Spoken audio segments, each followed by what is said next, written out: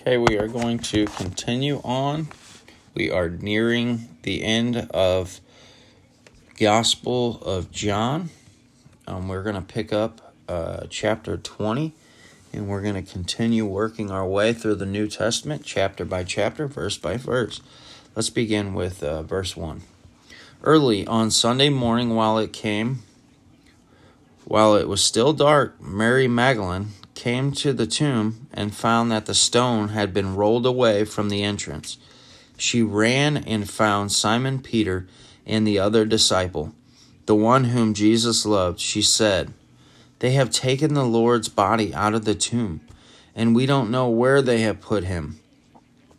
Peter and the other disciple started out for the tomb, and they were both running, but the other disciple outran Peter and reached the tomb first. He stooped and looked in and saw the linen wrappings laying there, but he didn't go in. Then Simon Peter arrived and went inside. He also noticed the linen wrappings laying there, while the cloth that had covered Jesus' head was folded up and lying apart from the other wrappings. Then the disciple who had reached the tomb first also went in, and he saw and believed. For until then they still hadn't understood the scriptures that said Jesus must rise from the dead. Then they went home. I want to make a quick note there that that head cloth is still documented and reserved in history that was in Jesus's tomb. And real quick, I just want to say, so there's Matthew, Mark, Luke, and John. They're all Gospels, and what they are is recordings of Jesus's life. Now, John gives a very short and to the point description of the death, crucifixion, and resurrection. But if you want to find more detailed versions, Matthew, they believe that Matthew was autistic because of the detail that he wrote. But Matthew gives a much more detailed account. But regardless, Matthew, Mark, Luke, and John, you have four first-hand witnesses that are recorded and documented in history of Jesus. Guys, that's very important. You got four different people. Just say two lied. Okay, the chances of four lying about who Christ is and what is taking place is in their accounts all match.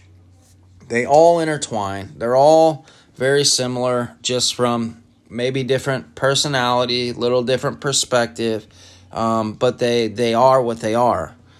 So it's solid proof that Christ is who he is, and he's doing what he said he would do.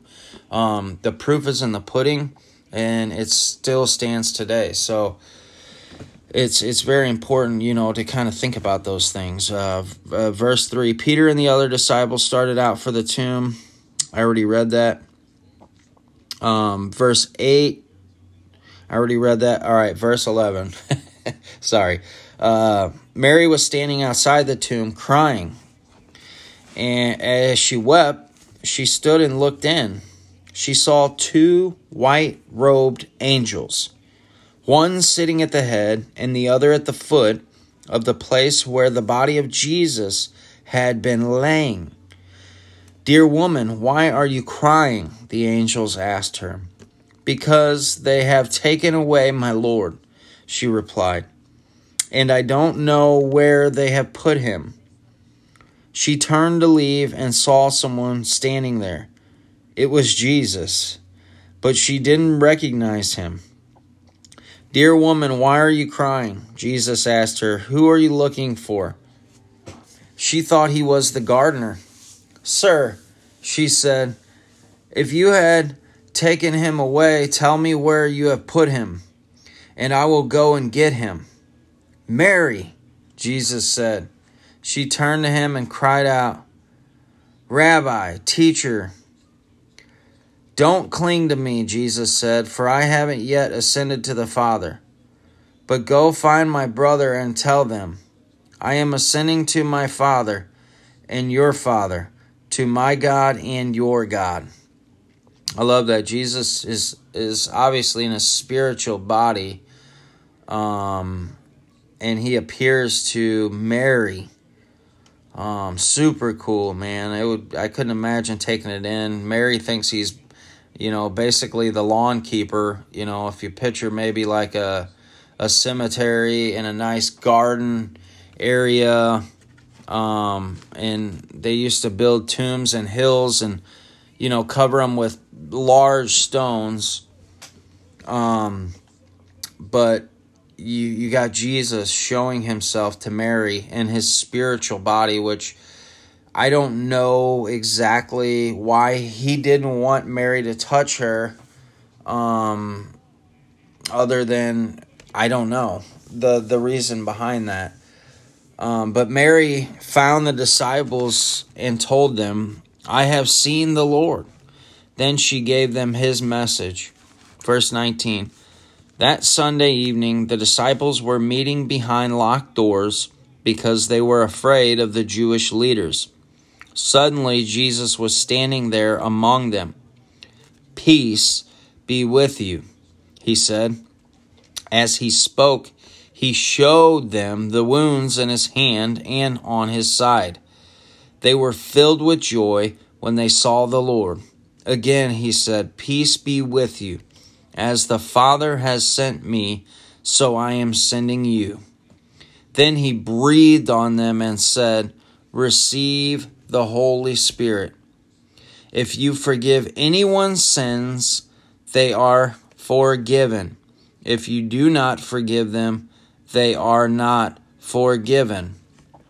So Jesus right here has a very, very holy moment with his disciples, where it says he breathed on them and they received the Holy Spirit. And basically, he is equipping the disciples for ministry. And he basically tells them that they have the ability, to forgive people's sins. And basically he's telling them to, accurately discern through life and navigate. Verse 24, one of the 12 disciples, Thomas, nicknamed the twin, was not with the others when Jesus came. They told him, "We have seen the Lord." But he replied, "I won't believe it unless I see the nail wounds in his hands. Put my fingers into them and place my hand into the wound in the side." So we see Thomas here, wants proof. He wants solid proof. He wants to touch the wounds. And I'm not going to lie, that may have been me. It sure is a lot easier to believe when you see it, Verse 26, 8 days later, the disciples were together again, and this time Thomas was with them. The doors were locked, but suddenly, as before, Jesus was standing among them. "Peace be with you," he said. Then he said to Thomas, "Put your finger here and look at my hands. Put your hand into the wound in my side. Don't be faithless any longer. Believe." "My Lord and my God," Thomas exclaimed. Then Jesus told him, "You believe because you have seen me. Blessed are those who believe without seeing me." Wow, that's really amazing that Jesus had to appear to Thomas, and he did, because that's who Jesus is and that's what Jesus does. But Jesus goes on to say that blessed are those who believe without seeing, because there are many people who have never had an experience or an encounter with Christ, but yet they still believe and trust him with their lives, and they are faithful to him and keep his word. Verse 30, the disciples saw Jesus do many other miraculous signs in addition to the ones recorded in this book. But these are written so that you may continue to believe that Jesus is the Messiah, the Son of God, and that by believing in him, you will have life by the power of his name.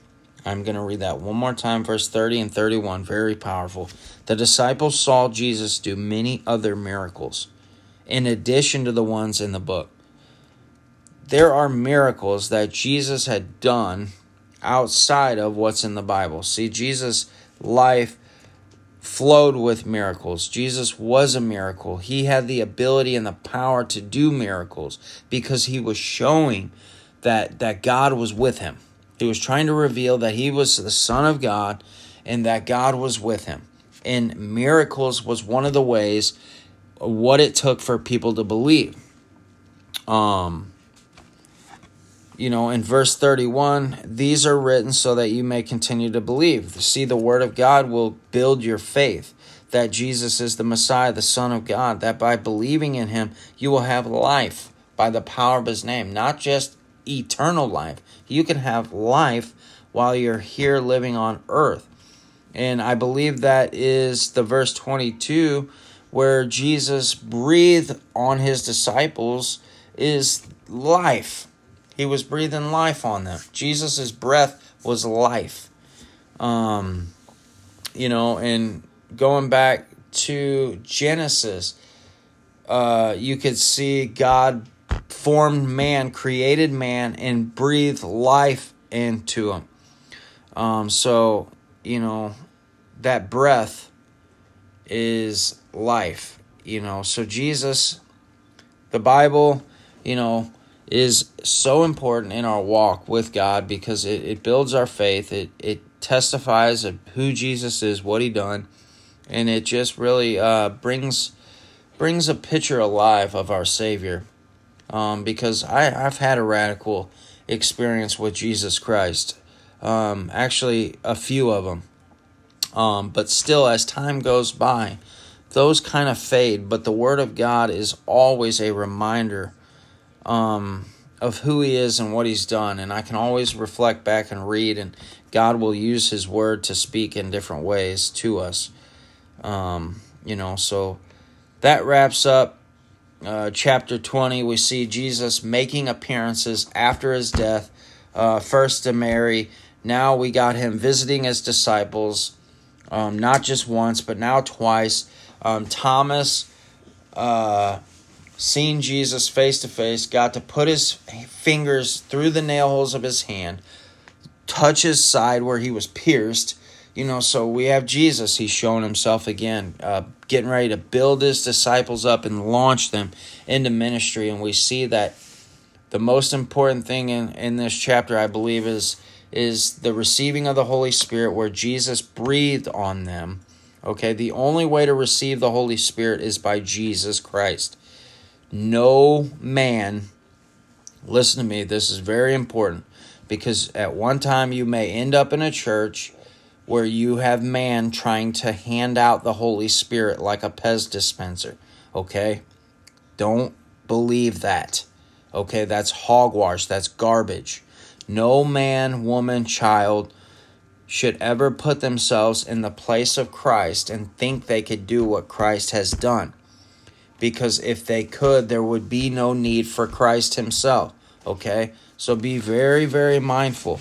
And in today's day and age, if you study Matthew chapter 24, it will give you all the signs of the end of times. Guys, we're living in those times. And what Jesus said is there will be many lying signs. They're lies. They're not real. Many wonders, false healings, people trying to deliver people of demons. All that stuff is hogwash, okay? People trying to prophesy, do all these different stupid things in the name of Jesus. They are liars. because they don't have fruit. Their life is not full of love and sacrifice, and they have secrets and sins still active. They're willfully choosing to not be faithful to Christ, So if you pay attention, you'll be able to identify people. Don't just pay attention to their words. Remember, watch how they treat their family. Watch how they treat their children. Watch where they're spending their time and their money. And you'll start to kind of get a grip on people. But the Bible instructs us to know those who labor among us. Know the people you're associated with. And be sure that bad company corrupts good character. Anyways, it's amazing. Jesus is back alive at this point in John chapter 20. So our Savior is risen, and we're getting ready to move on to some exciting things. I look forward to bringing chapter 21 to you, and I love you because you love God's Word. I love studying His Word with you. I love delivering His Word. So I will see you next time.